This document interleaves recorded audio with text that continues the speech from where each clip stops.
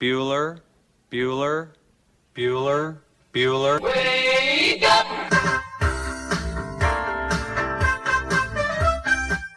Good morning! Terry Wilson, he's going to throw. Conrad!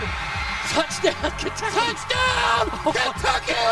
Victory! Kentucky! Like, give your fans what they want, you dinguses. She probably smokes marijuana.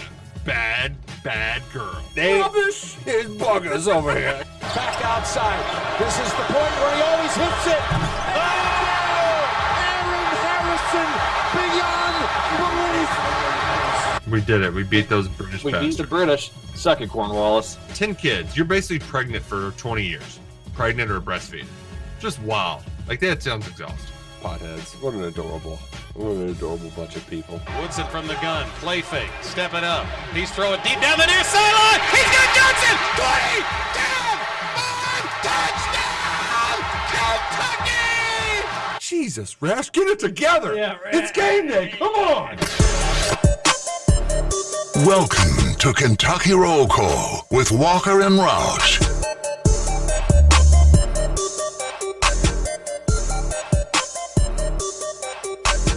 Hello, everybody. Happy Tuesday to you. It is November 21st, 2023. This is Kentucky Roll Call on Big X Sports Radio. Roll call. 96.1 FM, 1450 AM. TJ Walker, Justin Kalen, Nick Roush, Dad Duty. He'll be joining us momentarily. Just be patient on old Nick Roush. But in the meantime, TJ Walker, Justin Kalen, hope you're having a great start to your rainy, cold, kind of ugly Tuesday morning. Maybe allow yourself some extra time. Scoots, good morning to stop in at Thornton's. Just take your time. Fill up, get you some breakfast, fresh fruit, maybe a breakfast sandwich, a breakfast croissant, or a big coffee. They've got the best coffee, the way Roush tells it. Or you can get a 32-ounce soda for 89 cents. Just with the rain in and traffic being bad, it's just may as well realize it's going to be a commute. Stop in at Thornton's, get stocked up if you're going to sit in traffic. Yeah, great advice, TJ. It is that the road's definitely congested this morning. Was not a great morning, admittedly, for me to sleep until 6:15. I just could not roll out of bed this morning for whatever reason. I kind of felt like today should be my morning off. So, I don't know what it was, but I just could not roll out of bed. So I left the house a little late, and I was worried I was going to be late. I only got here at like 6:56, so I was cutting it a little closer than I care to admit. We were thinking about doing Corey Price trivia today with obviously being holiday week, Thanksgiving, short week. We're all very excited about that here on Kentucky Roll Call. But we decided to do it tomorrow, Roush being out today. If we had done it today, Scooch, Corey Price would have beaten you to the studio. He's an early bird. Yeah, he definitely would. But that's all right. I think you just know that it's holiday week. And you won your bet with Trevor Kelsey. Ooh. Which, by the way, a little bit of an update on that. I'm kind of a softie when it comes to things like this. So, oh my goodness gracious! I ended up giving Trevor the closing line instead of the opening line, which was 8. So I will still be here tomorrow doing Hoosier Report and Spears, but I will get to sleep in, and he will be producing for Roll Call. So, oh, you coward! No, I mean, we were just talking earlier in the day before the game started, and we were like, yeah, we should just go with the closing line instead of the opening line. So we ended up going with the 8, made it a push. Push isn't a win or a loss for either of us. So yeah, we'll just keep it how it is. Oh, boo! So all the bet comes down to is because IU beat U of L, Trevor's having to work a morning radio show. Yeah. For Trevor's bad at making bets. Like everybody knew IU was going to win that game. Oh, it looked sketchy at times during the game. Well, we're going to talk Cats, obviously, before we get into Hoosiers and Cards. But Yeah, I think the people that think that, like, you know what, maybe U of L does have some talent. It was a good 2-day stretch for them as they did go toe-to-toe with Texas and Indiana. But if the coaching was terrible, whether or not U of L has talent or doesn't have talent, the end of the game execution from U of L, just the runs against Texas and the way that they closed out that game, and then IU, it was bad. And then the people that like to poke at Kenny Payne's press conferences and his quotes as he's smiling and laughing, Scoots, I'd never in a million years thought Mike Woodson would run zone. He tricked me. We didn't prepare for it. It's like, Kenny, no. Don't. Like, even if that's true, like, somebody close to Kenny is not doing him any good service on his behalf to just let him know, like, hey, here's the room. Here's how we're going to read it today. And when people are worried that you can't coach and that you're way in above your head, don't go into a press conference after you blew the game and say that you were tricked. They did a tricksies on me. I had no idea that they were going to run a zone. We had a gentleman's agreement, no zone. And they broke that gentleman's agreement. That only works with Calipari in exhibition games, Kenny Payne. Now, I could, like, rationalize his comment, and if U of L, if last year they'd gone to the Elite Eight and this year they were a top 25 team, nobody would care if he said those things yesterday. But though that's not the case, he won 4 games last year and he's on the hot seat. So you shouldn't come into a press conference of a game that you really probably should have won, and for good chunks of that game did look like the better team. You shouldn't come into a press conference afterwards and be like, we would have won that game if I wasn't so flabbergasted by another coaching decision on the other bench. I didn't know what to do. I was totally taken aback. Not a good look for Kenny, but we'll talk college basketball. It's feast week, so, like, you know, this is a great week for college basketball. I'm trying to get all my work done early in the day, Scooch, so, like, by 3 or 4, I can focus somewhat on college basketball. That's just smart. Yeah, it's good sense on Thanksgiving week, but nobody really wants to work this week anyways. So just like anybody else, just trying to get by and get to turkey time. And it'll be here before you know it. Roush will be here before you know it. Get your text in, 502-414-1450. Kentucky wins. And that is most important. That is, would not have been a fun show. Thank Christ for missing that free throw. Man, yeah, I was telling Gil last night as we were watching the game, I was like, man, tomorrow's my last day on roll call for the week, potentially, not Friday withstanding.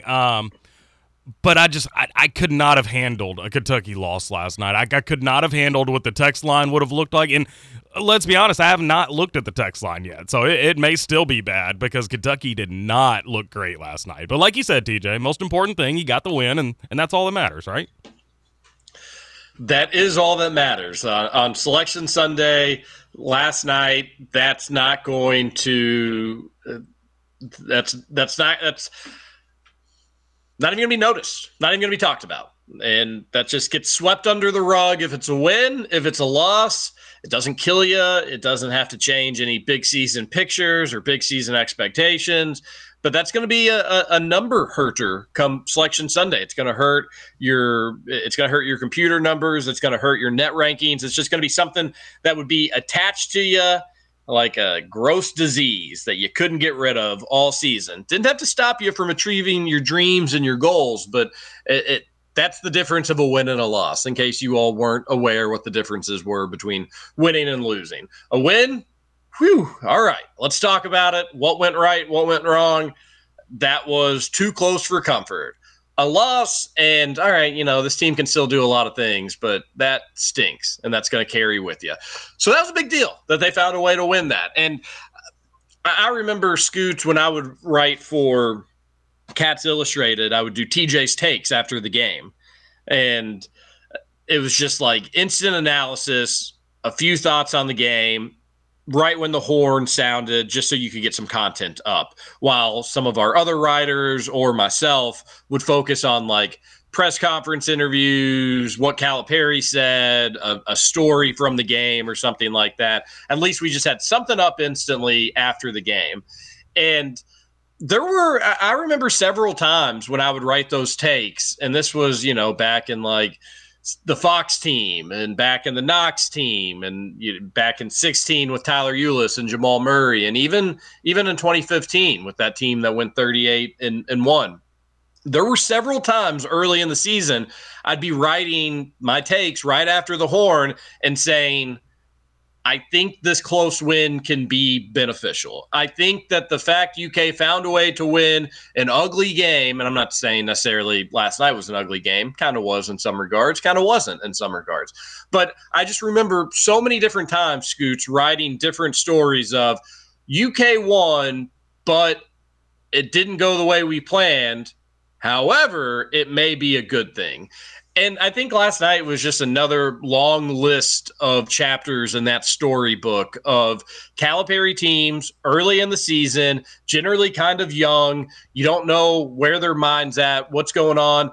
School at UK, I don't know if they have any classes this week for what it's worth, but that's always – sometimes you can get yourself into some trouble when you try to get yourself in the brain of an 18-year-old. How motivated were they for St. Joe's? They knew St. Joe's just lost to A&M Commerce, a team that they had no problem against. So you don't know where their mindset was. You don't know if they were totally motivated going into the game.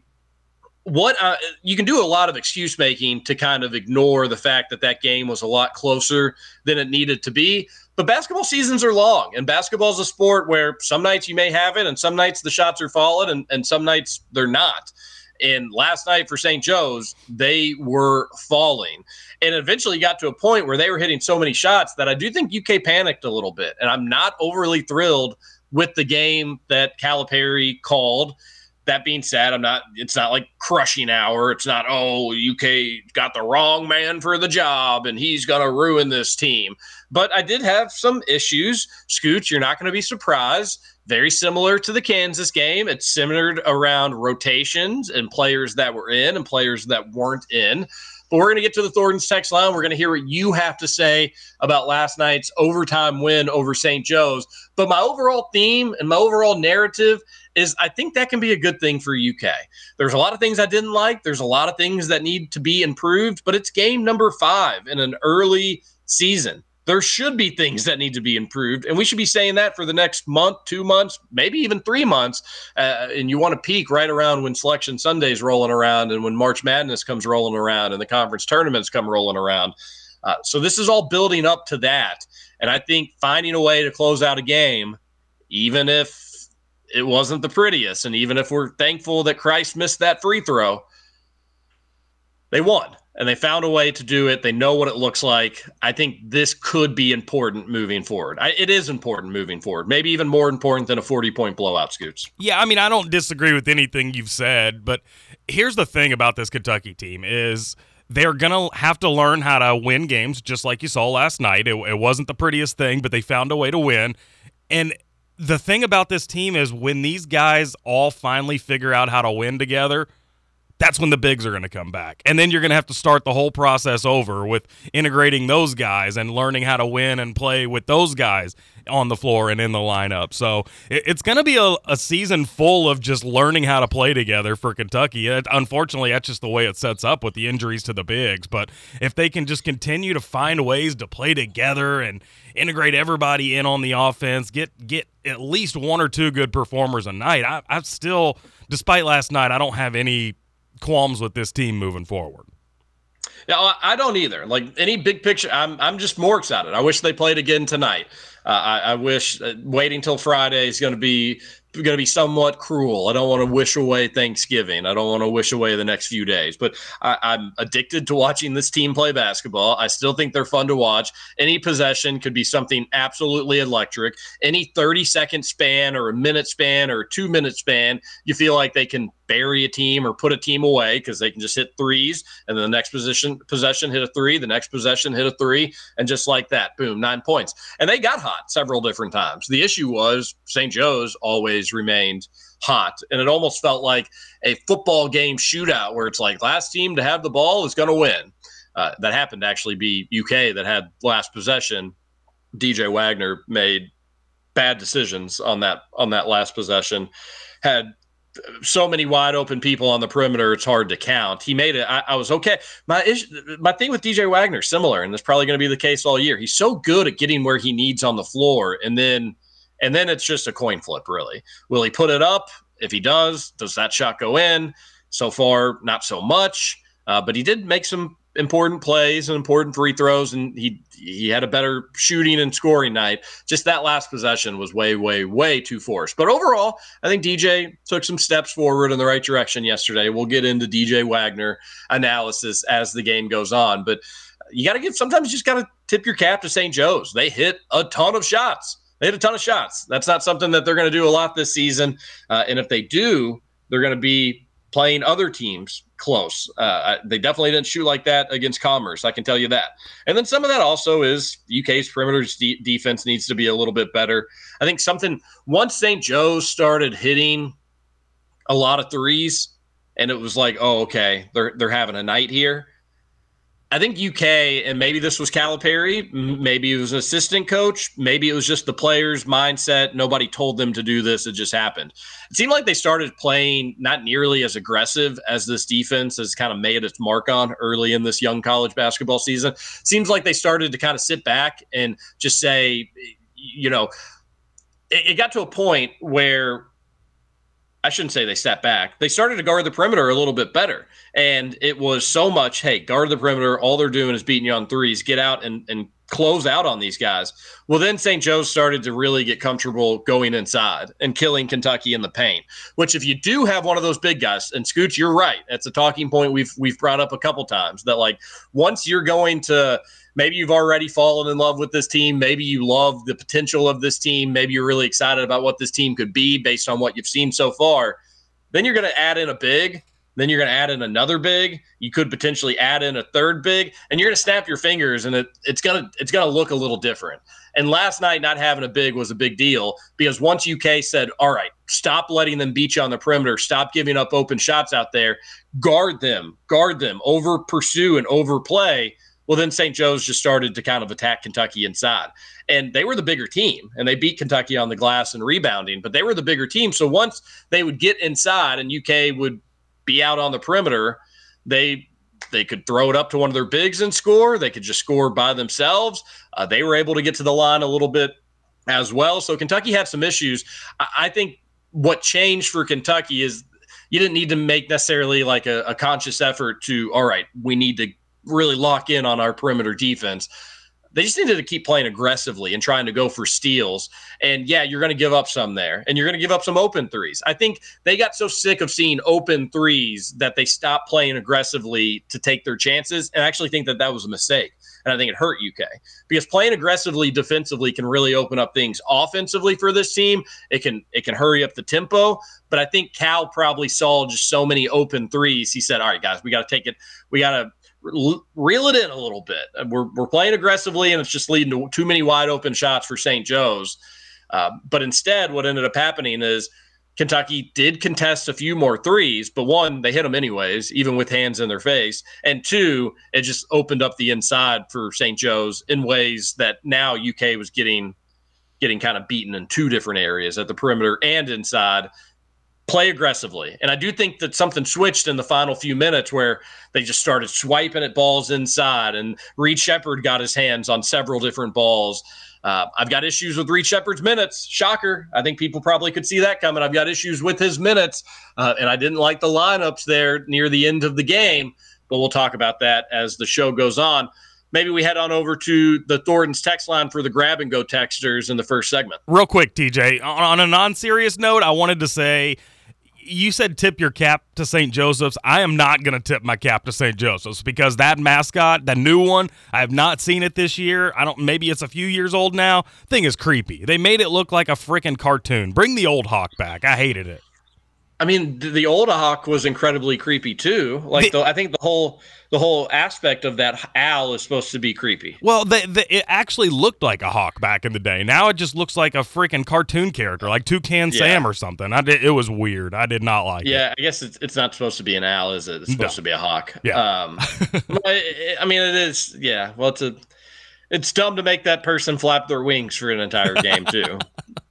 A lot of people at Rupp Arena last night were like, this guy, he's really committed to the bit. It's like, well, yeah, of course. He was flapping pretty slow, though. It was one of the slower hawk flappers I've ever seen in my life. You got to keep your pace. Yeah. You can't go all willy billy. I wonder if they like catch themselves like when St. Joe's is going on the run, or it's like that final possession be overtime. They're like, oh my gosh, and then they start to take off, and you're like, wow, the Hawk's actually flying. St. Joe's losing by 50. They're barely moving their arms at all. Yeah, it's like we're not sure if the Hawk is even alive anymore. It moved. It fluttered its wings. It's still good. Scoots, you don't need to send over the first segment text, okay? Okay, deal. I'll just take those right from the machine. Love it. The 701 texter, you're really flirting with danger here. Oh, we're that's not on the first air segment. Nope. Yeah, we're not on the air. That's not a first segment text, but I'll give it to you, I suppose. The thing that bums me out the most with it's a football text to start too. How about that? The thing that bums me out the most with Stoops is how does he fix it? The way for Cal to fix it was always obvious. Go get dude. Stoops can't sign that caliber of class. So how does it get fixed? None of the Big Four coaches will be fired. So where's the move? None of the Big Four coaches. Oh, within the staff, I guess is what you're alluding to. I think it's a fair question, Texter, and maybe a better question for Roush to get his opinion and analysis on. I think I've got a take on this, and I don't even know how accurate of a take it is. I do think that like once the transfer portal became more prominent, Kentucky football has, I don't want to say like taken a step backwards, because you got Wan'Dale Robinson and you got a 10-win season. You got Will Levis who came in. So like you have benefited from the portal. But I think in some other areas like offensive line, some parts of the defense, especially the secondary, I just think the development of getting guys in that are quote unquote Stoops guys that do, that are in the program for 2-3 years. And all right, now it's time for them to start and take over the reins. I don't know. I just feel like at the offensive line and the secondary, you're not seeing as much of that. Maybe you get back to that where you just can develop guys, more stability for positional groups across the board, especially at such important positional groups like offensive line and like secondary, where you feel better about the guys you're developing versus guys that you're bringing in to fill a hole. And those guys may be talented and they may be good, but they may not necessarily know the way that Mark Stoops wants to play football or the way the offensive line wants to operate at Kentucky in the SEC, because they haven't been around it for 2 or 3 years. So that's just one take on it. I don't think that's necessarily like the snap your finger and that's the easy, clean answer. But I think the another answer is just it's SEC football and it's really, really hard. And we know that. And you take your foot off the gas for a split second and you lose to South Carolina in a game that you shouldn't. You lose to Tennessee at home in a game that you probably should have won. You blow a 14-point lead against Missouri at home. It's the SEC. It's big boy football. And if you're not ready to play each and every Saturday, you're going to get your ass handed to you. And that's what Kentucky, unfortunately, has had to happen too much this season. But you get a get out of jail free pass on Saturday with the Governor's Cup. And if you win that game, we're gonna look at the season probably not in the most positive light, all things considered. But if you beat Louisville, it's going to provide a really, really, really good moment that has been just missing this season. The Florida game was awesome. We had so much fun, but that was in September. And October was dreadful. November has been terrible up to this point. And you can't have the last couple months of your season be dreadful. You need another fun moment. You had that opportunity on Saturday. Keep the Governor's Cup in Lexington. Another texter on the Thornton's text line says, why doesn't Justin Edwards ever take it to the rim? If he's only going to settle for jumpers, he might as well be B.J. Boston. Oh, B.J. Boston had a better shot than Justin Edwards. Yeah, he needs to. You've got some issues if you're going to have DJ. So here's something that we're going to have to monitor. If you're going to get a big back, that's great. Let's just whatever big of your choice. Let's just say it's Bradshaw, and you move Trey Mitchell over to the 4. Any lineup that's going to have DJ Wagner and Justin Edwards in together, I'm going to have some shooting concerns. And the only way that doesn't apply is if you have Justin Edwards at the 4, which we have seen a little bit of. And I don't think Kentucky looks terrible when they do that.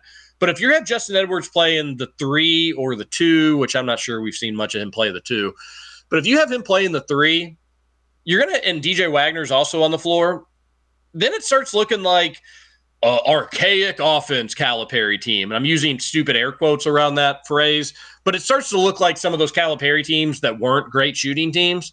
And I just don't know why you do that when you have Shepherd, who's a great shooter, Antonio Reeves, who's a great shooter, Dillingham, who has really been impressive with the way that he can spread the floor and knock down outside shots.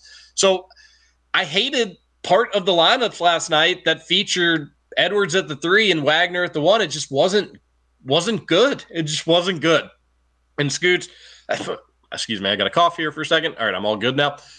I broke down the lineups of what it looked like in overtime and what it looked like at the end of the game, and it's not a coincidence anymore, folks. Just like the starting lineups and the slow starts to start the game, it's not a coincidence. You got to just believe the stuff that you're actually seeing.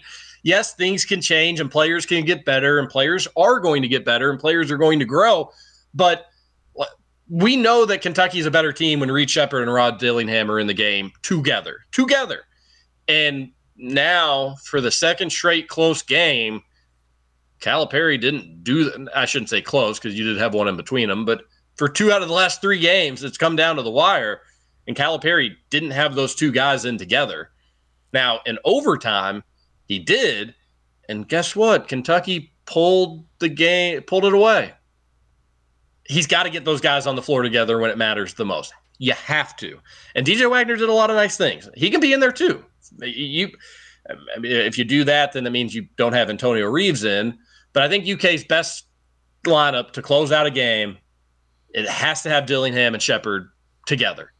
If you want to have Reeves in there, that's fine. You're going to give up a little defensively. That guy is one of Calipari's worst defenders. I think we all like Antonio Reeves. He's fun. Seems like a good guy. He's going to hit a lot of big shots. Holy smokes. He's going to have some trouble guard. He does have trouble guarding guards.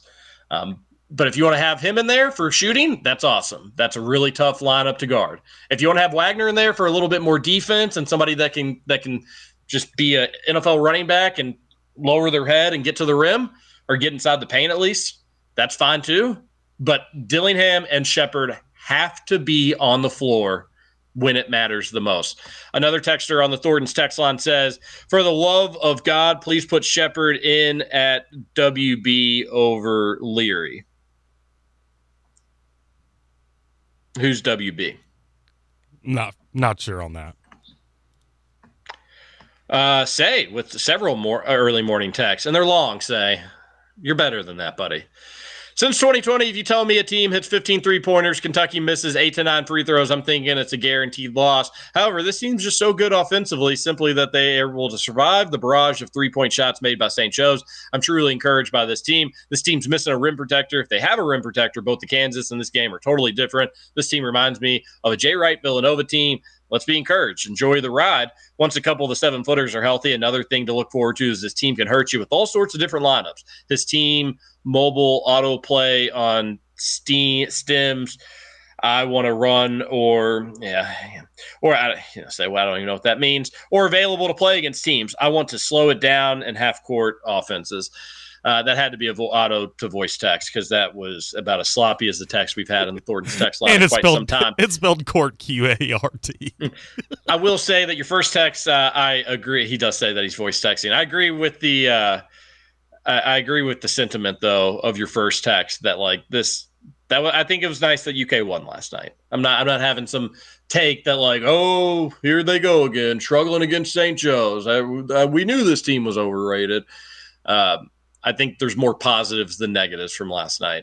A texter says, South End Josh here, the amount of people freaking out an overtime win or eking out an overtime win at home against a mid-major is disgusting. Some of you all defend and excuse Cal like you owe him money or something. You all need to get a grip and stop embarrassing the rest of us. You're right, South End Josh. No basketball game can ever be close. You got to blow everybody out by 50, and if not, then it falls on the coach. South End Josh, you're allowed to not like Calipari, and you're allowed to be frustrated with the state of the basketball program.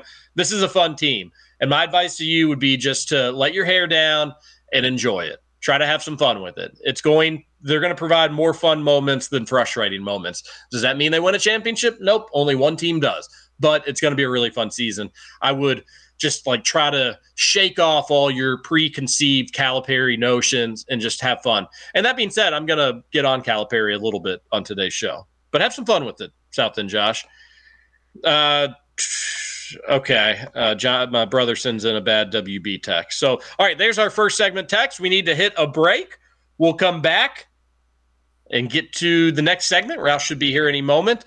We have plenty of other texts on the Thornton's text line and some takeaways. I'll break down some of those roster substitutions there at the end of the game and overtime, things that were good, and guess what? They worked, and things that weren't good, and guess what? They didn't work. So there's a little teaser for that next segment. This is Kentucky Roll Call on Big X Sports Radio. TJ Walker, Justin Kalen, Nick Roush should be joining us soon. We'll be right back. And every time I step up in the building, everybody hands go up.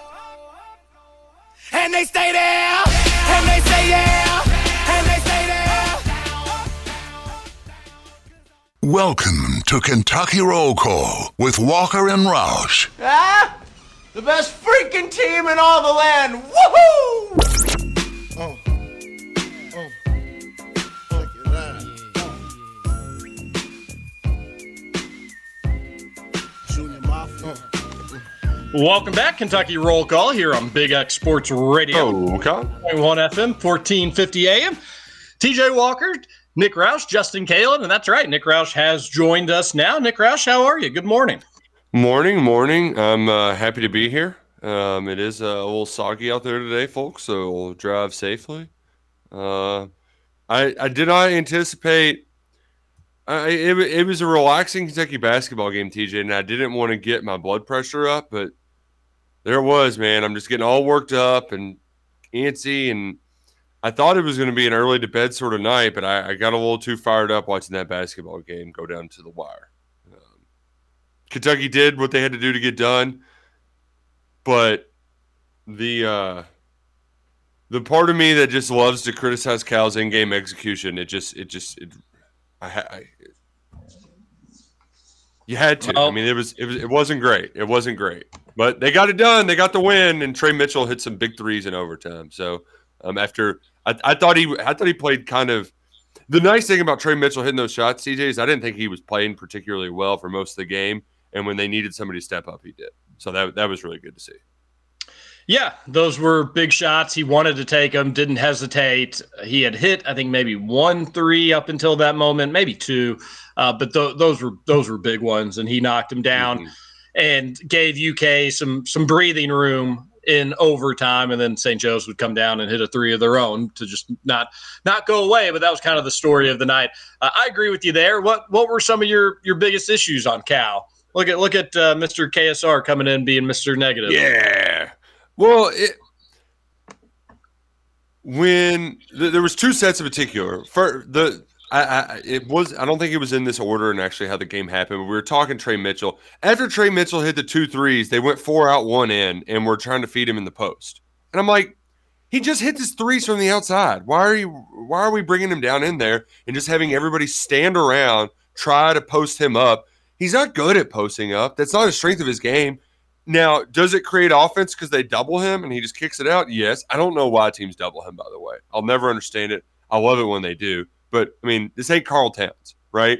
And they went into the Carl Towns, like, let's all get out of his way, let him post his guy up and toss it in there. They just wasted the whole shot clock and then had to have somebody go make something happen with 5 seconds to go. The other was when they tried to run a set, and the set was just, let's have double down screens on either side. And they each tried it twice, and nobody could get open on either because it's the most basic action ever. It's like stuff you do in middle school. You're right. I mean, just nothing happened. And then with 5 seconds left, DJ Wagner goes down and then hits a tough layup at the end.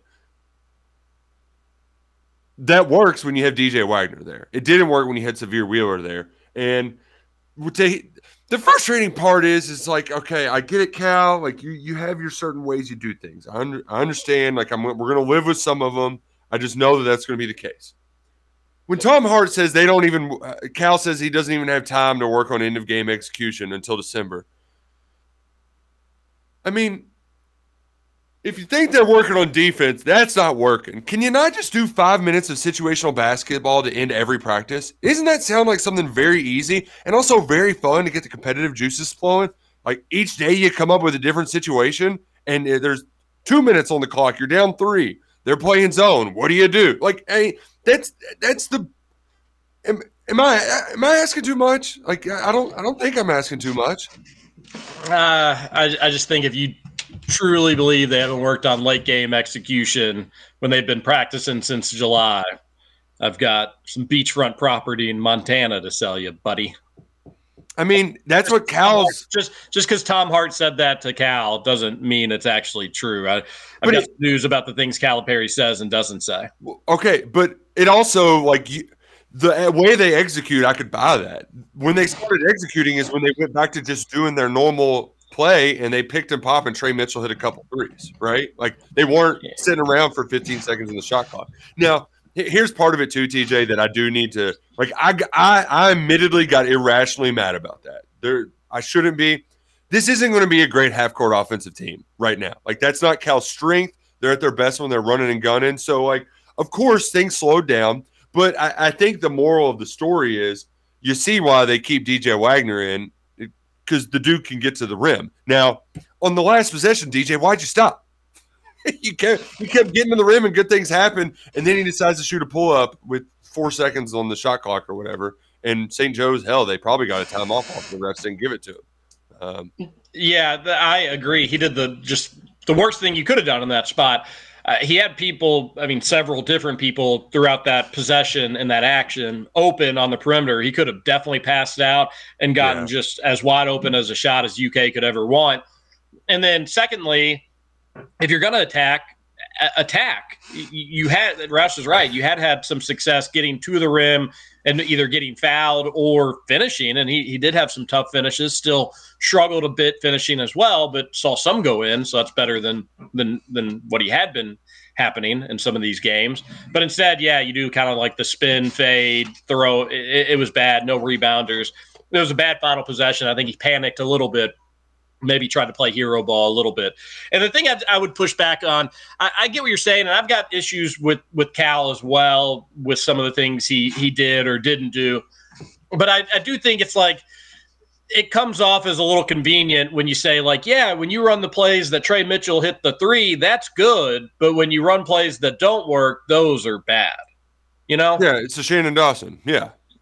But I think that's my thing, though, is that those threes came early in the shot clock. Those looks weren't like I've got severe Wheeler PTSD, TJ. I mean, and I don't think I would be having these same takes 10 years ago when it's early in the Cal era. I would be saying, man, and it's true. This is good to have some close games against a decent mid-major team. Like I know Daniel Hager was tweeting out all of the close calls for other good teams.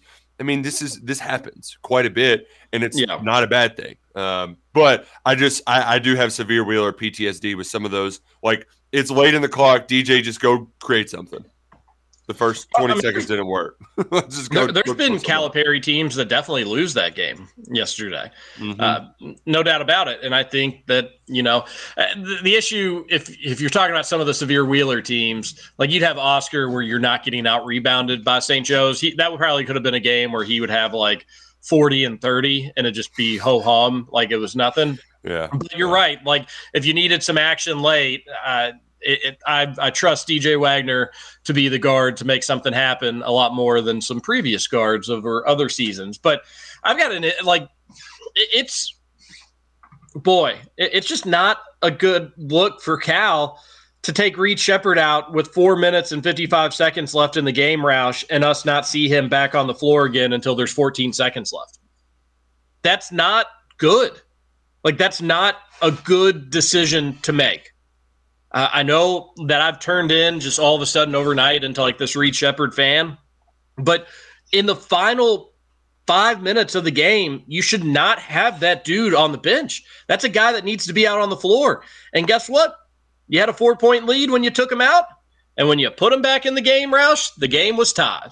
And you put him in 14 seconds, kind of wanting, him to be an outside scoring threat. He needs to just be on the floor as a decision maker, as a defender, as a shooter.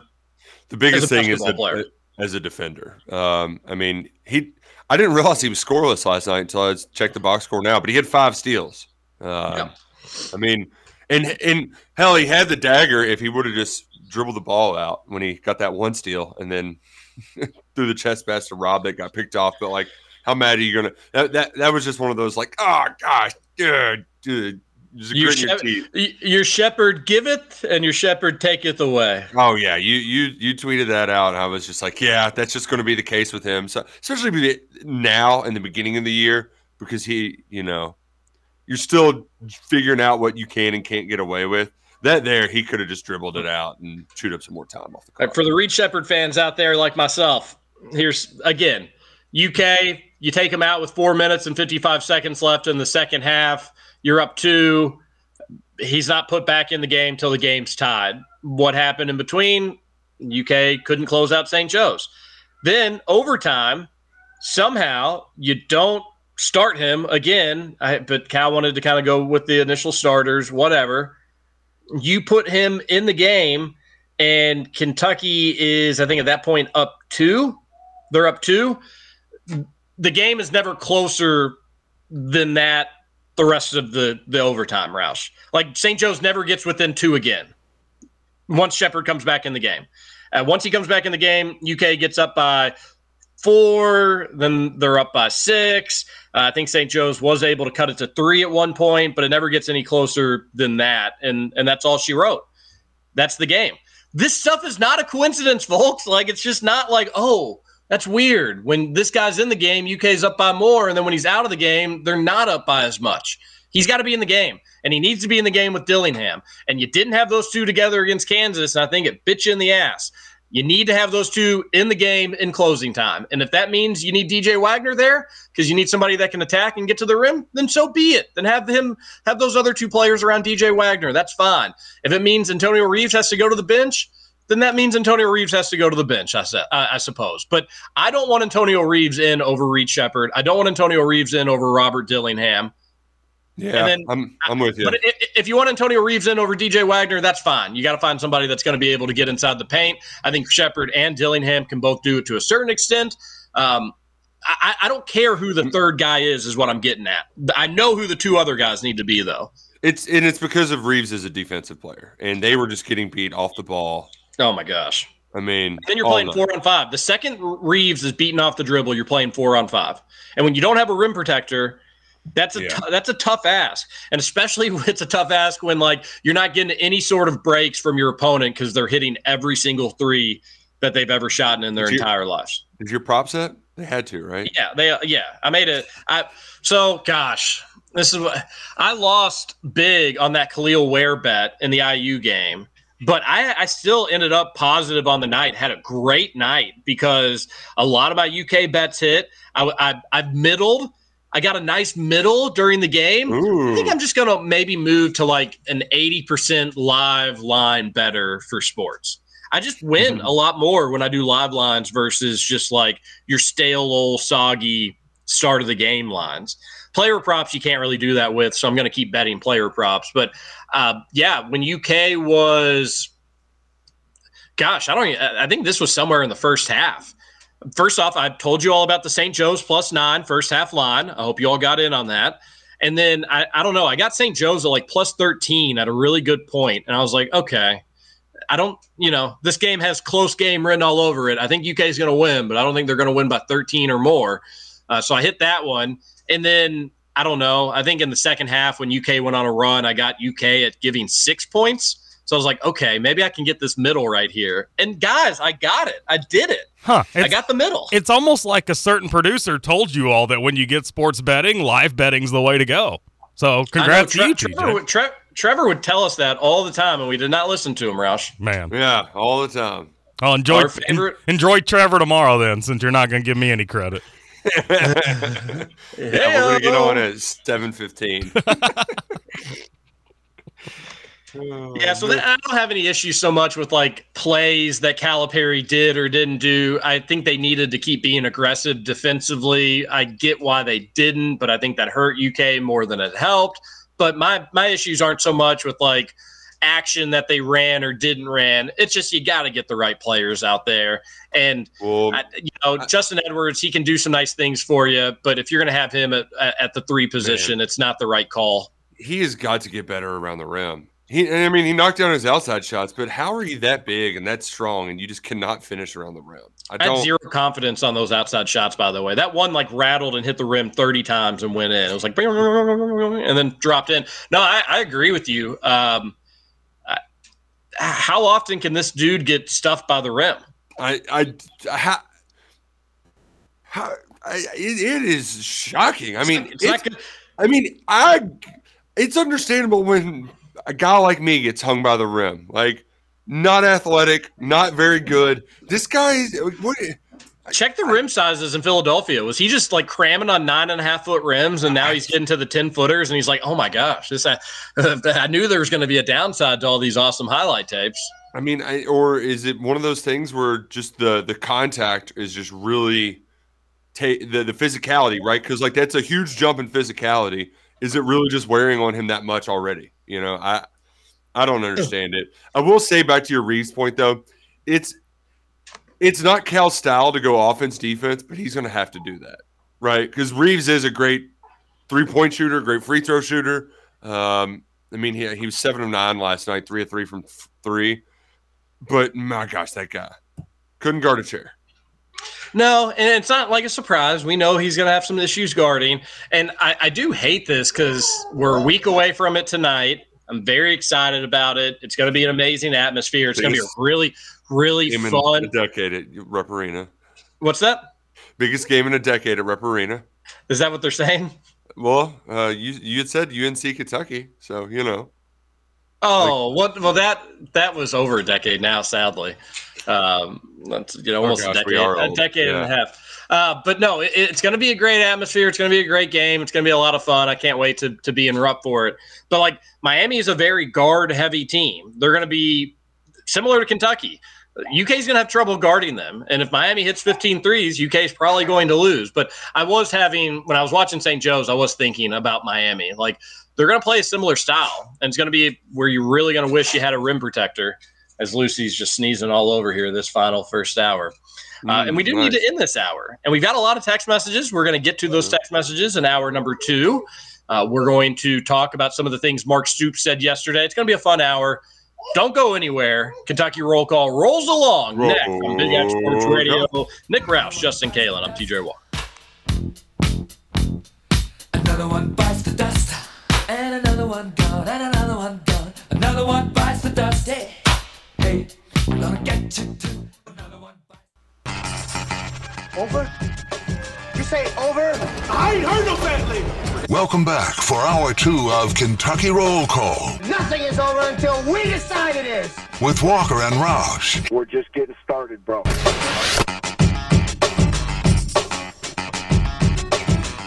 Welcome back. Kentucky Roll Call here on Big X Sports Radio. 0.1 FM, 1450 AM. TJ Walker, Nick Roush, and Justin Kalen on your Tuesday Thanksgiving week. Hope it's going well for you. It's rainy, it's wet, it's dark out there. Give yourself some extra time. Stop in at Thornton's today. Fuel up, download that app, become a Refreshing Rewards member, get a lottery ticket, all the good stuff you need at a Thornton's today. And then while you're at it, text on into the Thornton's text line 502-414-1450. And we'd love to hear from you on this Tuesday. Roush, it's a Taco Tuesday. Taco Tuesday. We love tacos from Salsaritas. We also love their burritos, their quesadillas, their nachos. Always get the chips on the side. That's just always a good idea. Salsaritas. It's got the freshest ingredients. It's really chaotic right around now. You're about to be cooking a lot for Thanksgiving. Let Salsaritas take care of that cooking for you. Download the app before you go. They got 2 locations.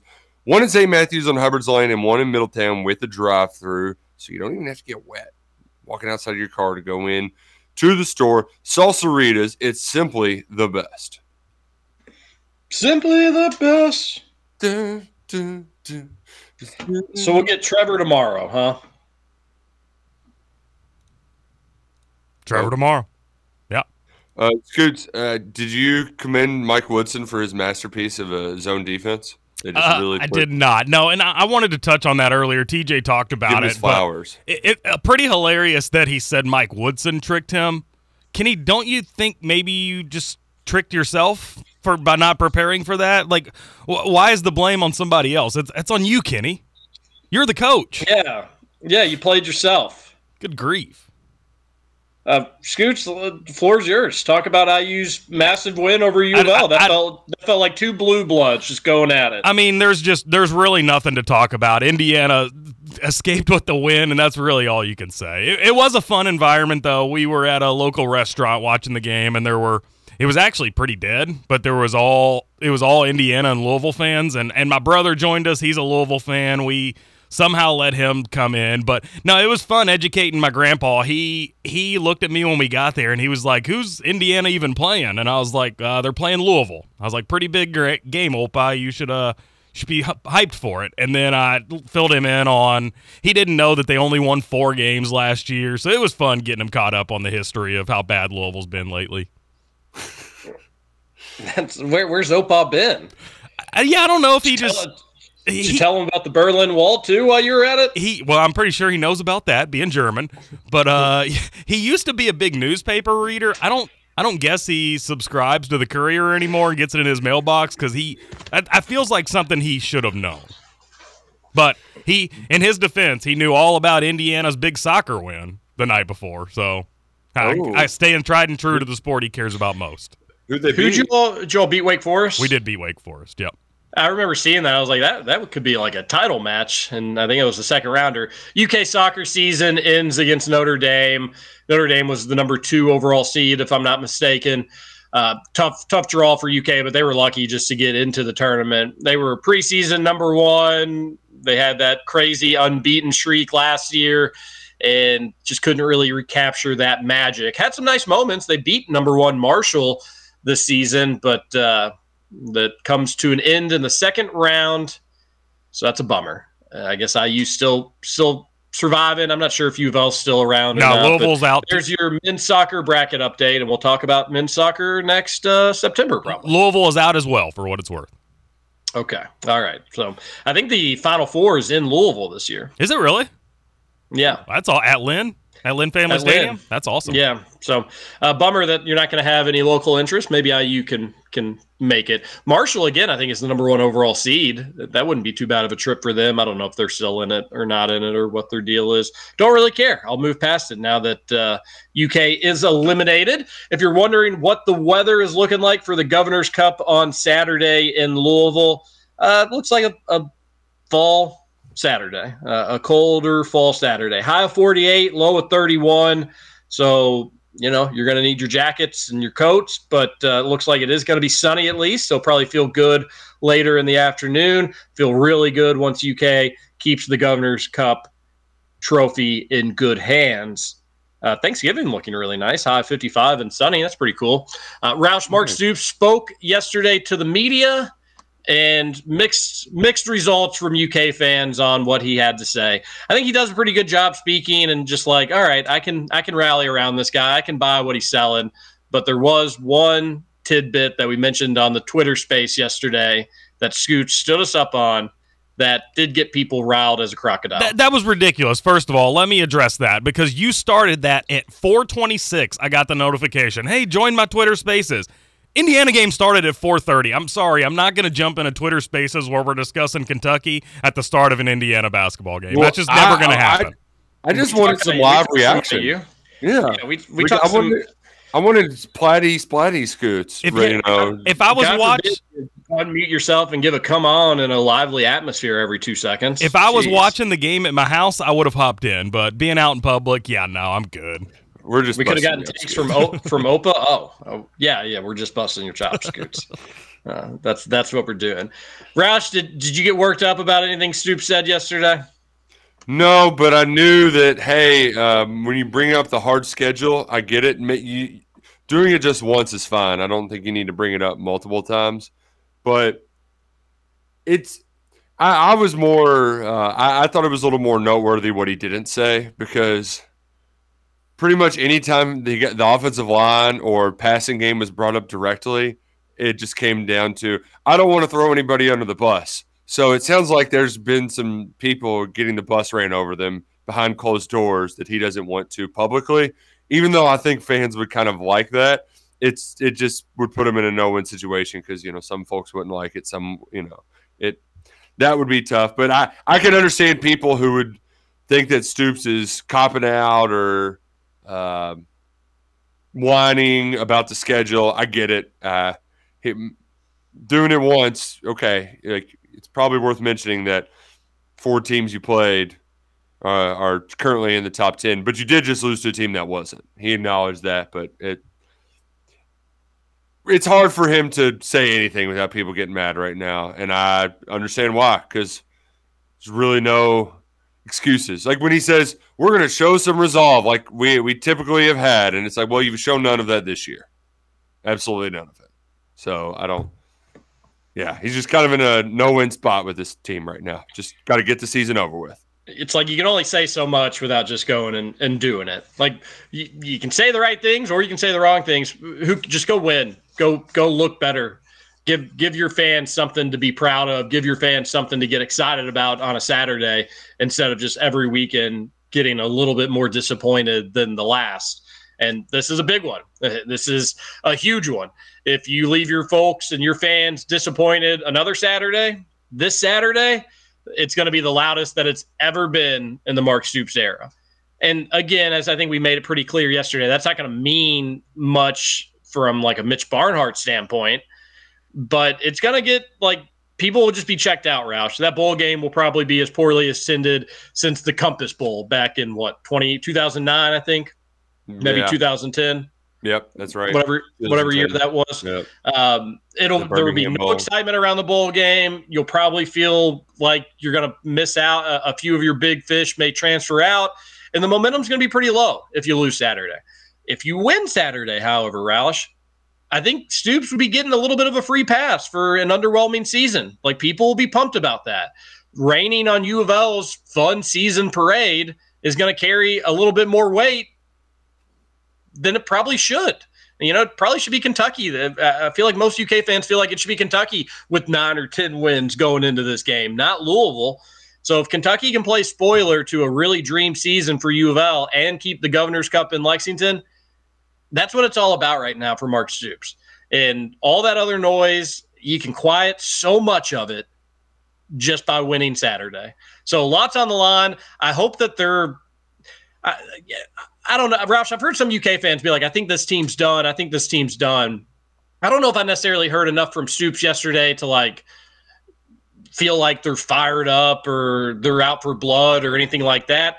But I would just advise people, if you think Stoops is just going to lie down and get pummeled by U of L, you got another thing coming. Like, it's just the team, maybe he's lost the team. Maybe the team's waved the white flag. Maybe some players have given up. I don't know. I'm not in the locker room.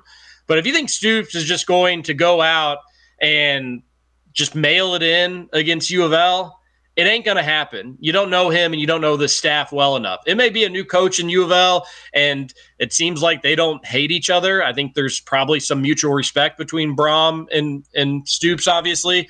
I don't think that respect was there between Stoops and Satterfield, for what it's worth.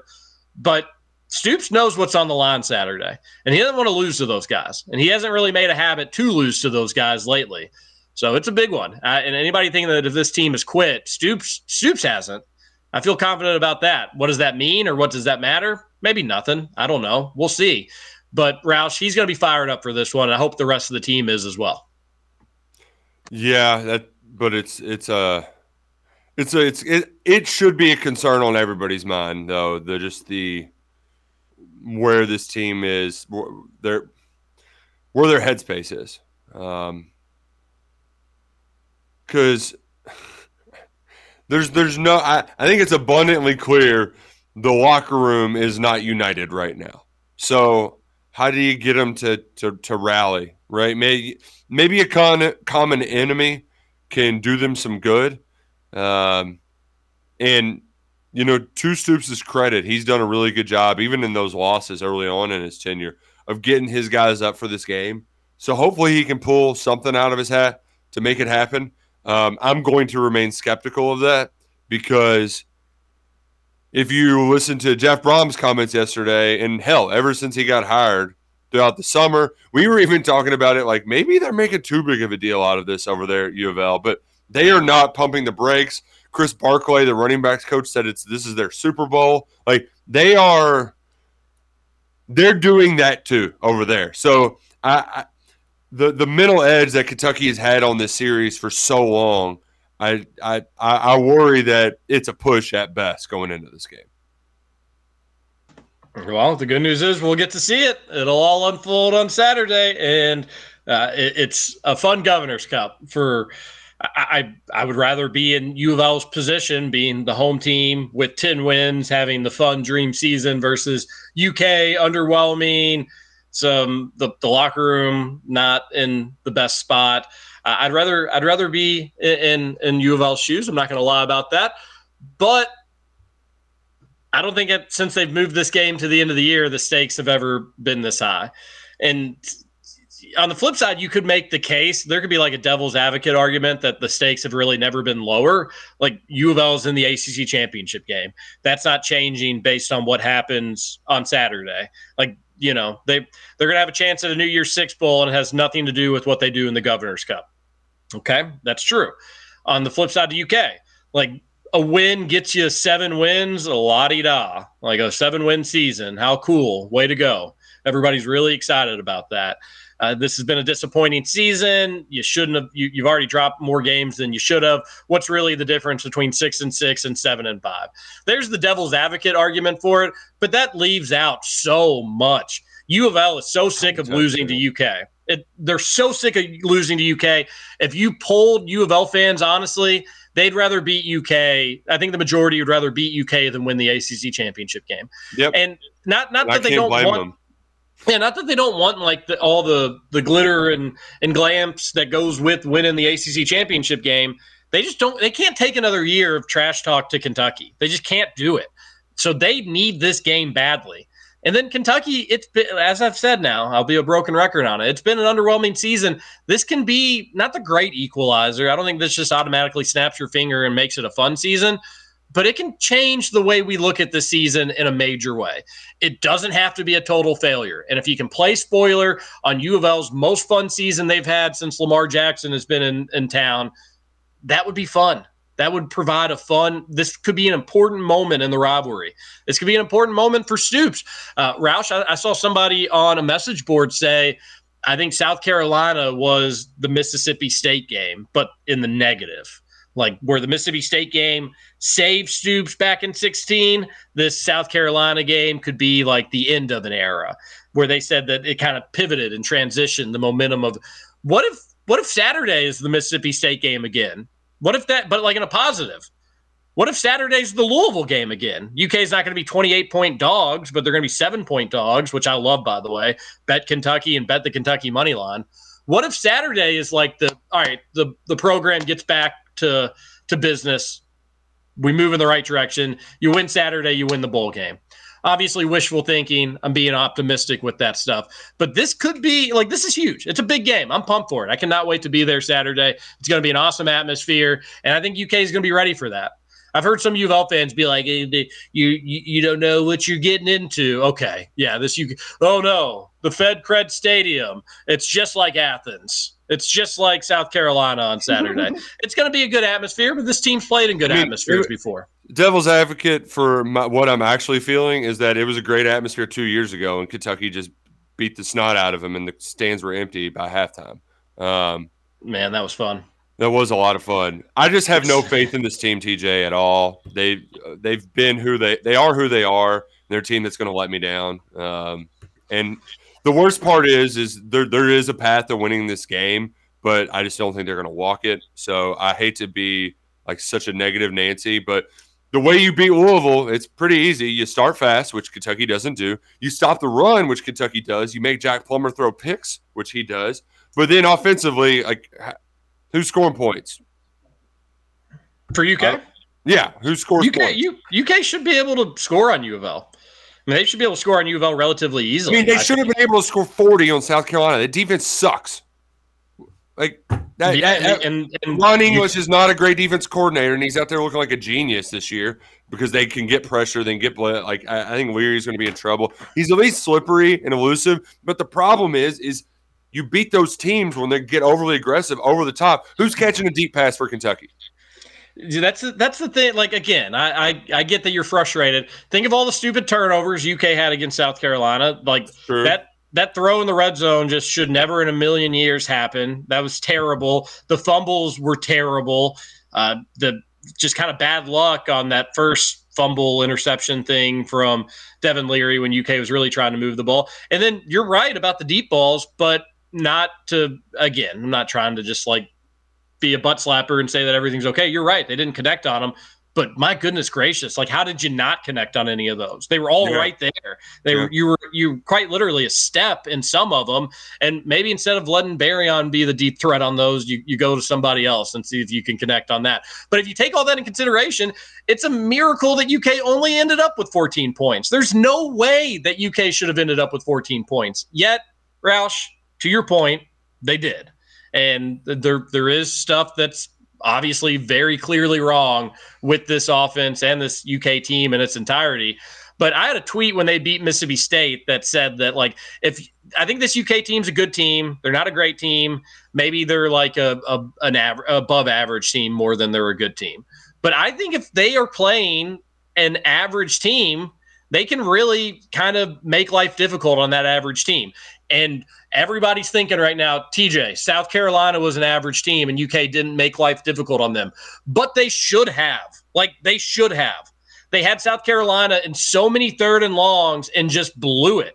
They had so many chances to score points and put up points, and they blew it. And they blew it because they're not a great team. And I understand that. Like, they're not a great football team. But they can go toe-to-toe with other average football teams. If you lose to Pittsburgh, you're an average football team. If you should have lost to Virginia at home, you're an average football team. So, Roush, in my notion that, like, UK, if they're playing a great team, they're going to get beaten. No doubt about it. U of L's not a great team. They're a good to an average team.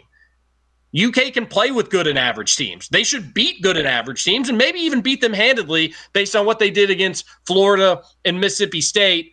And again, you wish that they would have taken care of business against South Carolina. And I know it's no consolation, but they should have. They were the better team in that game. They blew it. They had every opportunity to win that game against South Carolina, and they didn't. And I think U of L falls more in line with the South Carolina and with the Vanderbilts. I know that's disrespectful, but I just think it's true. And the Floridas of UK schedule than they do the Alabama and the Georgia, and even the Missouri. I think Missouri would beat U of L by 2 possessions. They're just better on both sides of the ball. So I still got confidence in Saturday. Maybe it's just kind of a blind optimism that this rivalry has been one-sided, that I need to kind of like reconfigurate my brain that this is Brom and this isn't Satterfield. I do understand all that. I do think it's going to be a close game, but I still am having the expectation that UK should win. Like, they should win. And part of it too, TJ, is if I don't get my hopes up, then I can't get let down. True. So that is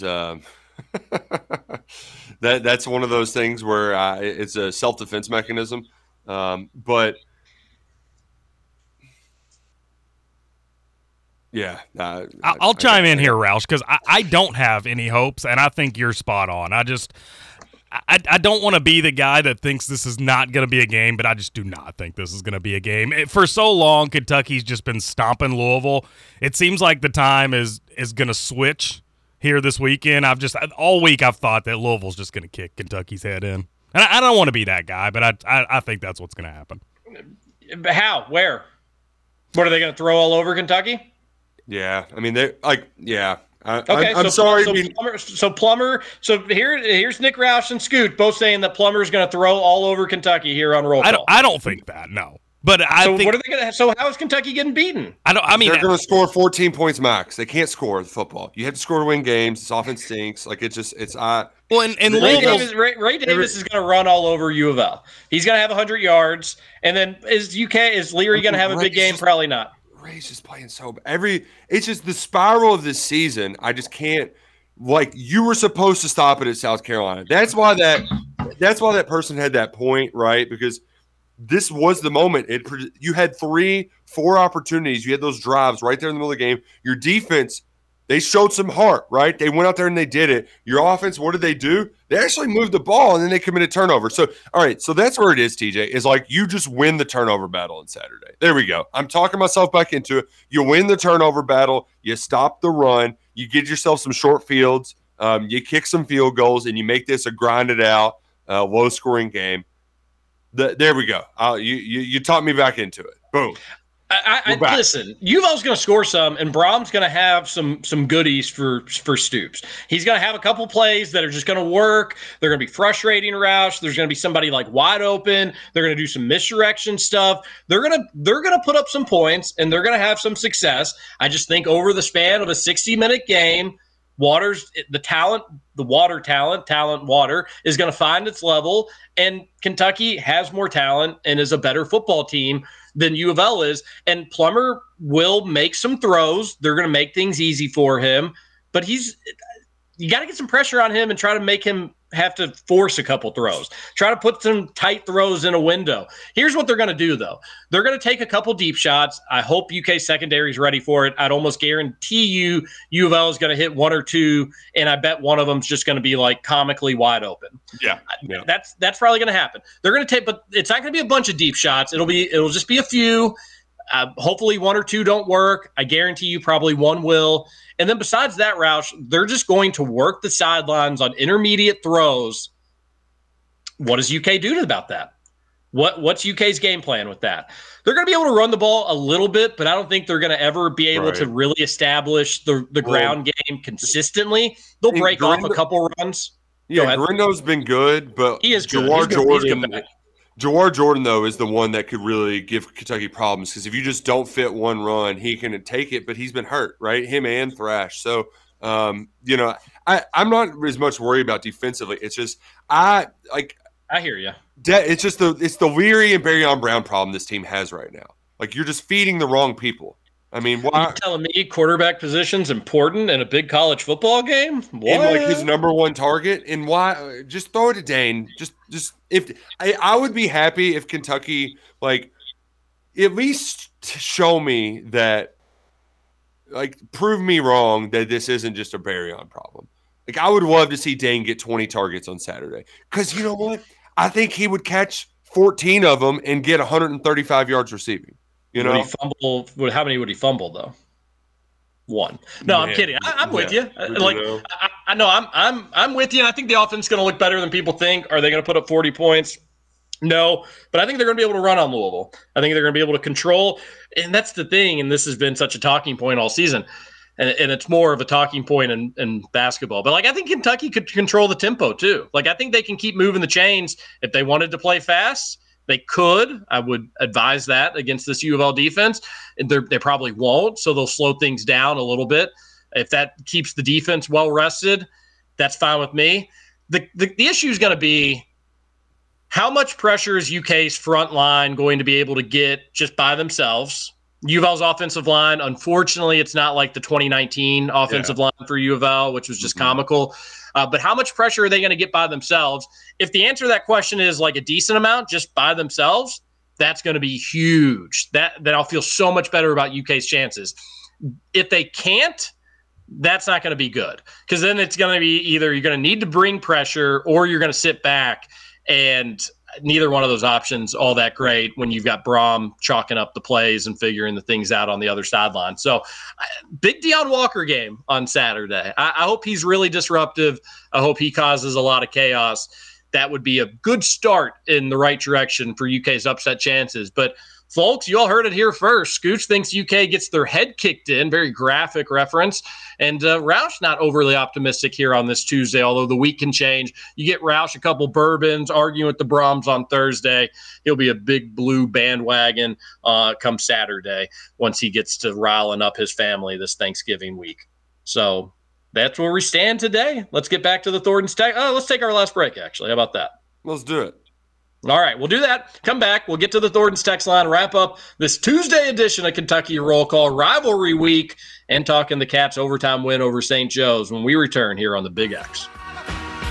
Feeling like a little kid, and I'm still standing after all this time, picking up the pieces of my life without you on my mind.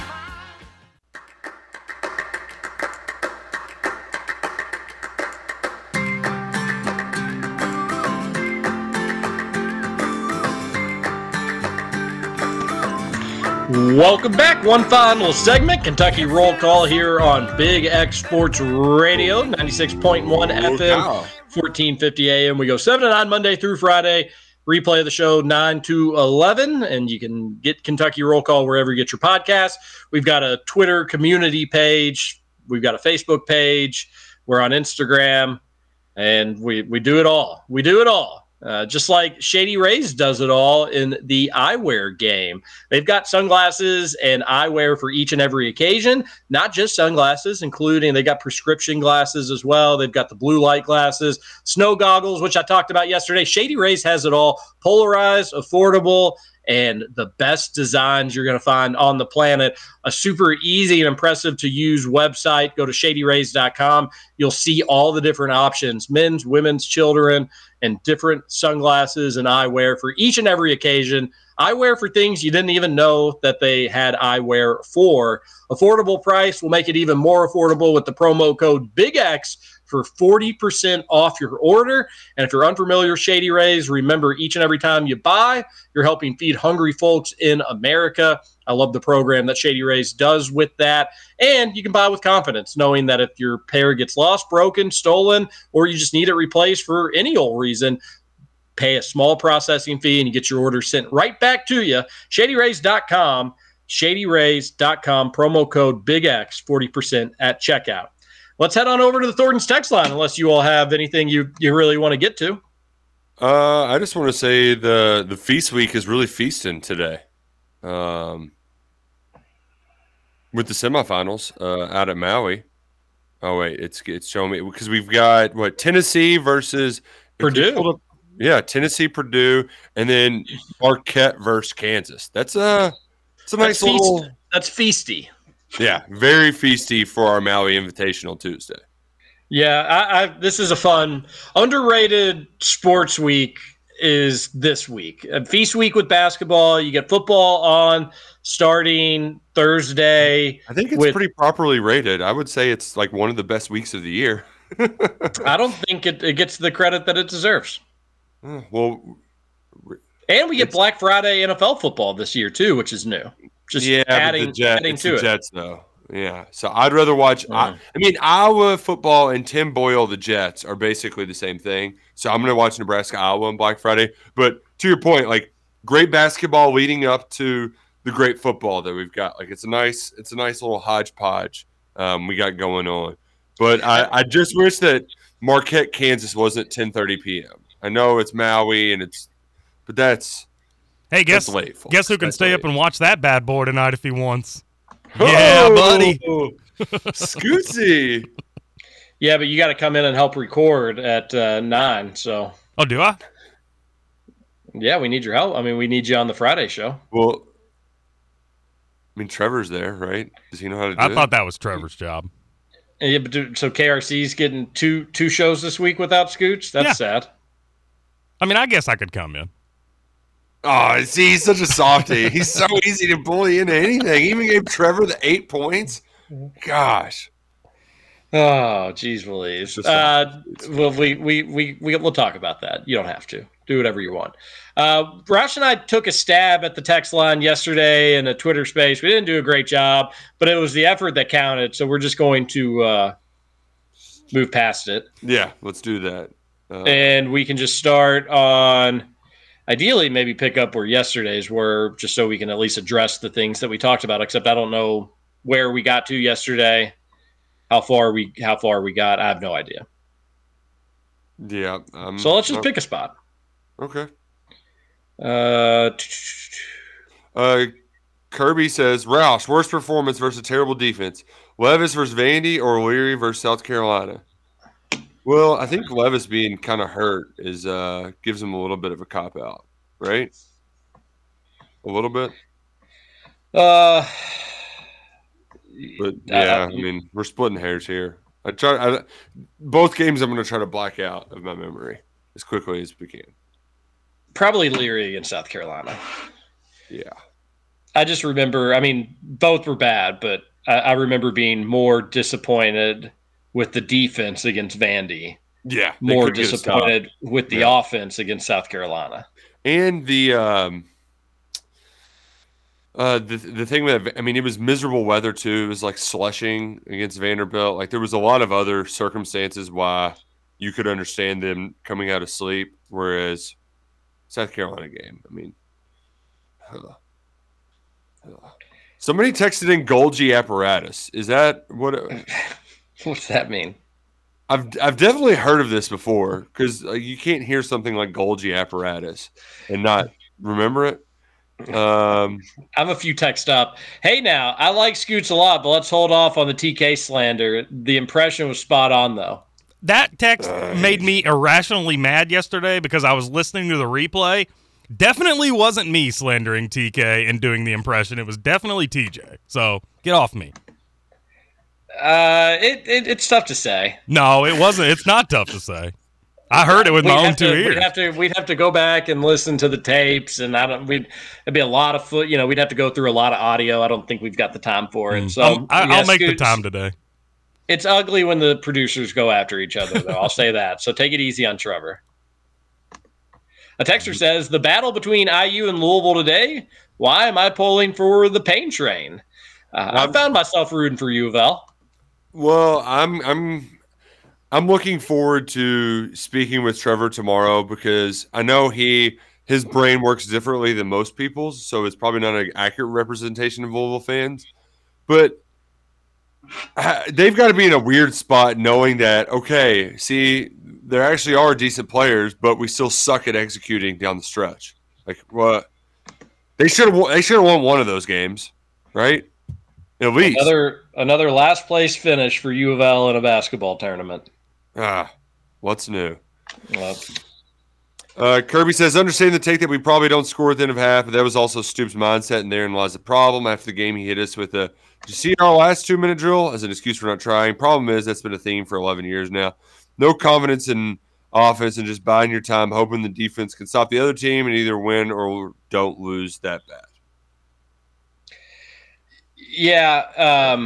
I mean, I'm just less about getting upset about that one when they literally made the two of the worst turnovers you could possibly make in the previous 4 minutes.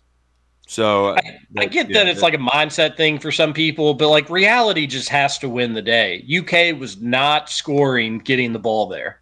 And again, I stated my reasons. I'd be more concerned if you call a timeout instantly that South Carolina may have gone for it, which again, some people may have said, good. I wish they would have gone for it. Then it could have given us good field position. Or they get it because they were converting pretty much any meaningful down at that point in the game.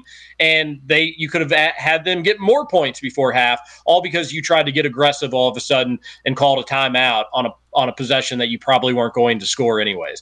Let's just let reality win the day. I get it if him being conservative all the time rubs you the wrong way. It's just the mindset of the matter. That's fine. Whatever. But UK was not going to get the ball inside the 20 and Devin Leary just take down the field in 40 seconds and score a touchdown. It just wasn't going to happen with the way that game was going. So you can get upset about it. I think I agree with Roush. There was actual substance that things that did happen, not playing the woulda, coulda, shoulda game. Yeah. But I do think there is validity that a lot of the offensive problems, there's been a lot of different people involved, but one guy's remained the same. So there is something Stoops deserves a good amount of blame for the offense's shortcomings. There's no doubt about it. John here. Wow, I forgot. It's Feast Week. You guys are the best to remind an older man the things I should remember. I have Basketball Cats by 22 tonight. It's big ones. Shepard will be the MVP. We'll got to go. Catch you later. John, you're off on the predictions. Shepard not scoring and Cats needing overtime. A texter says, do it for the show, you coward. Wasn't sure exactly what that was referring to. Texter says, I think the frustration from fans, including me, is off-season. We hear about kids potentially leaving for more money and people transferring because spots are being promised just for the receivers to suck all year and their families to be crybabies on social media while Chris Lewis is killing it. The Keys complaining when Dane had more drops and fumbles than anyone in SEC history is a joke. Minus Dion, give that guy the bag. Stoops' tenure was built on blue collar and fighting for your respect. This team is the antithesis of two our best teams. I mean, Kirby, Dane Key should have been throwing the ball more on Saturday than Barryon Brown. Yes, you're probably mad about that. Family's going to complain online. Did I complain when my sister wasn't getting enough playing time? Yes, that's what family do. So don't get all worried about it. But also to say that Chris Lewis, I mean, I'm very happy for Chris Lewis. Part of his success is because he's going up against Sunbelt players. So, and here's what a lot of this comes back to TJ. Figuring out this portal thing. You mentioned in the opening block. I don't think it's your whole – I don't think you're – there is something about the portal that – is not it's hurting the culture of this team. And yeah, you've had some success with it, but I think you've also been hurt by it a bit too. And yes. I think that you can get talented people in, but it's not people that have been, they know exactly what UK is looking for defensive. I think that's some of the issues at offensive line and in the secondary. Well, at least that's what I tell myself.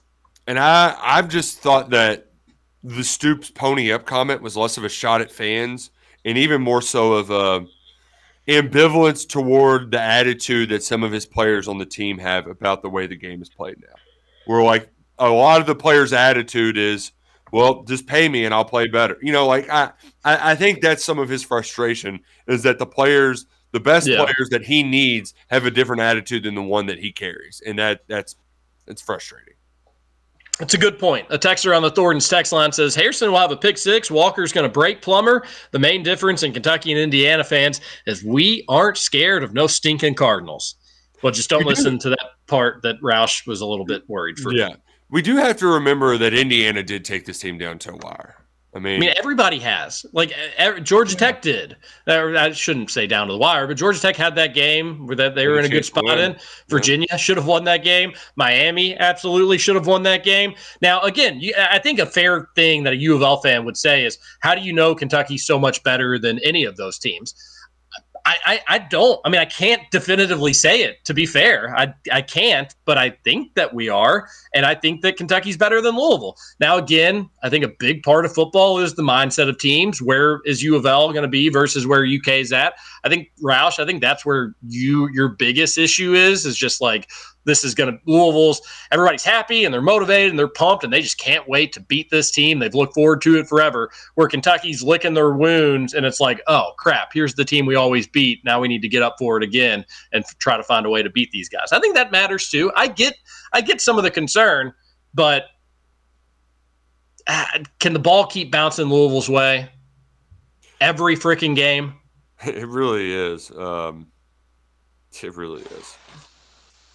A texter says on the Thornton's text line, I don't think Stoops should be fired, but I wouldn't be mad if he took the Iowa or Michigan State job. I actually was asked about that yesterday, and I think that sentiment is it's not to Tubby levels yet, but I think it's growing a little bit. If next year is a failure, it's.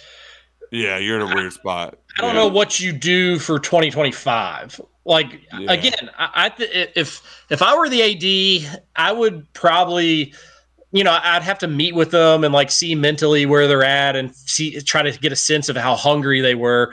But the way I would see it is hey, Stoops, this is your program. This is your job. You've got as much flexibility as you need. But I think if next year's bad, you just would have to have a meeting with him and be where do you see this going? Why can you get this back going in the right direction? Let's hope that's not the case, though. Let's hope UK finishes strong this year. Let's hope they kill it in the transfer portal. We get really excited heading into next year. Hopefully the team will take a different approach instead of being chesty. They're more hungry, and we're going to prove it to you as the season goes on, like some of Stoop's best teams have been. And then we don't have to have that conversation, right? So ideally, that's what we do. Scoots, breaking news. Oh, God. Our long national nightmare is over. Matt Canada fired by the Pittsburgh Steelers. Woo! Yeah! All right. I'm shocked. I can't believe it. Wow. I never thought they were going to do it. I didn't know where that was going, but that's good news. I'm glad to hear it. We brought him back to the sideline. Things are marginally better. We're winning games. We're not going to fire him. Nope. They did it. Gosh. Man, what a day. Texter on the Thornton sex line says the money talk is aggravating because people talk like it's first or second year coach getting paid that much. I hope if any of us had a job over a decade, we would make more than new hires. Yeah, when Kyle Tucker brought up all of these guys are making less money than Stoops, it's they're in the first contract. Yeah, not many people are getting hired right off the bat, $9 million a year. That plays a part of it. Funny how that works. Yeah. Any fan that wants to get rid of Stoops is an idiot, and they need to have their head examined. Some of the people that are very reactionary, Roush, I am glad they're not in a position of power to make decisions. Yeah, and a lot of that too is just that's their muscle is to just when anything bad happens, you just fire all the people, and that will. It is a fun fan thing to do, just be totally irresponsible and just be fire him, fire Stoops, firing Canada. That's why I'm so shocked because they were fire Canada. We're gonna. I mean, they had so many opportunities to do it. And now is the time. Man. We've got some bad news about Pittsburgh's quarterback situation, thus their offense, folks. Here's the good news, though, TJ. Second best quarterback in the AFC North. Debatable. Give me the guy on the Browns. DTR? DTR wasn't good on Sunday. They got the dub. Got the dub. A texter says UK getting +7 against the Cards is tasty. Yeah, I've already done big money line bet, and I've done the spread as well. And then once the beers are flowing on Saturday, I'll probably add a little bit to it. Maybe hit the live line once the game gets going or something. I'll definitely get in on the player props.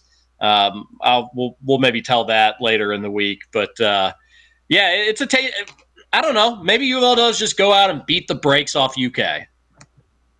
They haven't really done that this season. Yeah, they haven't. But also they also haven't You can see the scenario where this Kentucky football team just completely implodes because that's what they do. In close games, they just kind of implode. Well, yeah. I mean, we'll see. We'll see how it shakes out. One thing that I will if UK's game plan is bad. If the players go out there, Roush, and they're just, they're not with it, if Barryon Brown's thinking about his next transfer spot and he drops a touchdown pass or something like that, if the players mess up and Devin Leary throws it into the offensive line a million more times, that is what it is. But if UK just gets flat out schemed and U of L is getting whatever it wants offensively and defensively, it's just nothing's worth. If it's a coach thing, I'm going to be pretty upset. These coaches need to have some pride. Players are players. They're 18 to 23-year-olds. I hope that they have pride and that they get fired up for this game and all the stupid cliche things that you could say. But this is a job for these coaches. And they have failed at their job this year. They have not done a good job at their job. And they're getting paid a lot of money, and a lot is on the line for them to do a good job. And U of L and their coaching staff is going to be really, really hungry to embarrass you all, to make you look silly with the X's and the O's. So don't let them do it. Don't leave Cohen. I think Cohen is a super duper competitive dude. We need you at your most competitive nature. Find what will work against this U of L defense and make it happen. If that means handing the ball off to Ray Davis or a running back, I don't want to get Roush all triggered, any running back. If it means handing the ball off to a running back 35 times and it gets you a win, then hand the ball off 35 times and get you a win. pride and ego and all that stuff needs to be put to the side, and these coaches need to show why they're SEC coaches getting paid a ton of money, and do not get embarrassed by this U of L coaching staff. That's probably my only avenue, Roush, for like being furious on Saturday. If UK loses to U of L, as much as I freaking hate it, U of L is going to get the Governor's Cup trophy again at some point in our lifetime. It's not reasonable and rational to think that UK will always beat U of L. At some point, unfortunately, the bad guy has to win. Your rival has to win. I hope it's not Saturday. I hope it's not next year. I hope it doesn't happen for 10 years. But I do understand at some point it has to happen. If it happens because the coaches aren't prepared, I'm going to lose it.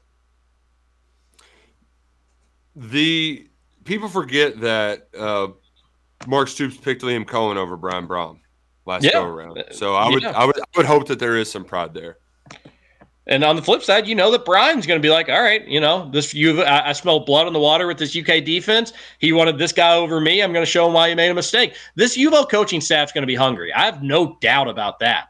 The fact that I'm a little worried about the UK coaching staff, and I don't know if I'm so much worried about it, Roush. I think that they're going to be ready to go. I think they'll be like, I think they know what this game means. I'm fairly certain of it. It's just if they don't, and UK is just getting out schemed left and right, that's not going to sit well with anybody, especially not me. A texter says, Luckett's on notice for the Leary deep ball accuracy takes. That's what makes this year's performance even more inexplicably odd.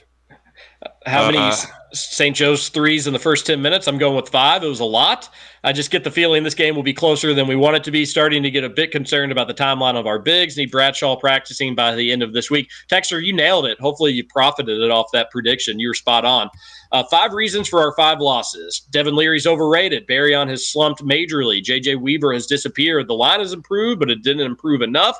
And the safeties have been trash water, and our corners were supposed to be the backups this year. Pretty sure we always lose the game after the Champions Classic as well. You're right about that, and I don't really disagree with most of those takes, Roush.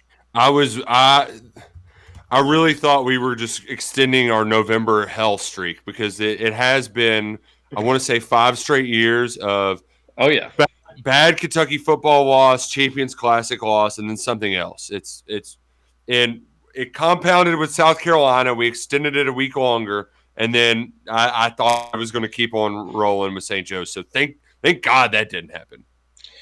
What a horrible take by you all at the end of half situation. Sound like a couple of losers. You're losing on the road and you're getting the ball back, and they're getting the ball back after half. At least show some life and try to get 3 points. Yeah, I mean, and you can call us losers if you want, but like I think you're just a dum-dum, no offense, for lack of a better word, if you think Kentucky was going to realistically go and get the points. I just disagree with you if you say like, yeah, but you needed to go try. I don't know if you did. I would have been okay if they tried. I just don't think it would have worked. So why do I care that they didn't? You know, you didn't turn the ball over. You didn't give up any additional points. You waved the white flag and you went into half and you had the mindset, we'll get them in the second half. And you should have. You should have.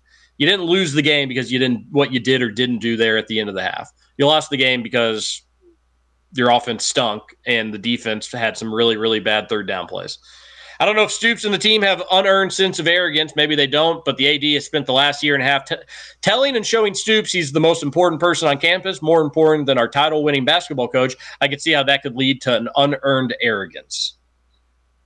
Yeah, the arrogance talk, the attitude talk, that stuff, you know, that's just because cats are losing. Yep. And also, like, playing with an edge is, you know, actually, like, doing awesome things and talking trash. Like, they're just not doing the awesome things, too. Kentucky plays a losable game tonight, and the crowd is going to be dead silent until we get down 8. I love it when TJ curses on Twitter. Makes me giggle like a schoolgirl. Make your free throws. We've made it, boys. Finally, basketball season. Twitter feed is filled with people questioning the lineups and coaching decisions. It's good to be back. It is good to be back. We're going to have that all year, Roush. 2 things. Jeff Goodman was sitting in his basement, all the lights off, vein popping out of his forehead, screaming, Cal got lucky when Trey hit the back-to-back threes in overtime. With a minute and a half left, the offense completely breaking down. DJ drove to the bucket with 6 seconds left on the shot clock to put the Cats up 7 6, That's what we've been missing is a ball dominant guard and just guards that can create for themselves. Just, all right, nothing's going, I'll go make something. And DJ's really good at that. He needs to be better at finishing, and he always does have the safety valve on the kick out options, which he can do a good job of. But it was nice to see him score some points yesterday. He'll only get better. I'm fine with him being in the game. I just need me some Dilly and Reed as well. Oh, gosh. UK's defense will be a lot more fun when you have rim protection. Yep, that is a fact. The best thing Edwards does is get rim stuff. Gosh, I just don't understand how he keeps doing that. 26 drops by the Chiefs receivers tonight. Berryon and Key would fit in great in the Kansas City offense. We'll have to end it on that one because we are out of time. We didn't get to talk about the Monday night game. It was a good game. It was a big Monday night. All right, we'll get more to these texts tomorrow. It's going to be a wacky show with Trevor on a wacky Wednesday. Hopefully he shows up. You never really know with the big guy. Everybody have a great Tuesday. Thanks for texting into the show and listening. This is Kentucky Roll Call on Big X Sports Radio. Justin Kalen, Nick Roush. I'm TJ Walker. See you later. I've tried to cut these corners.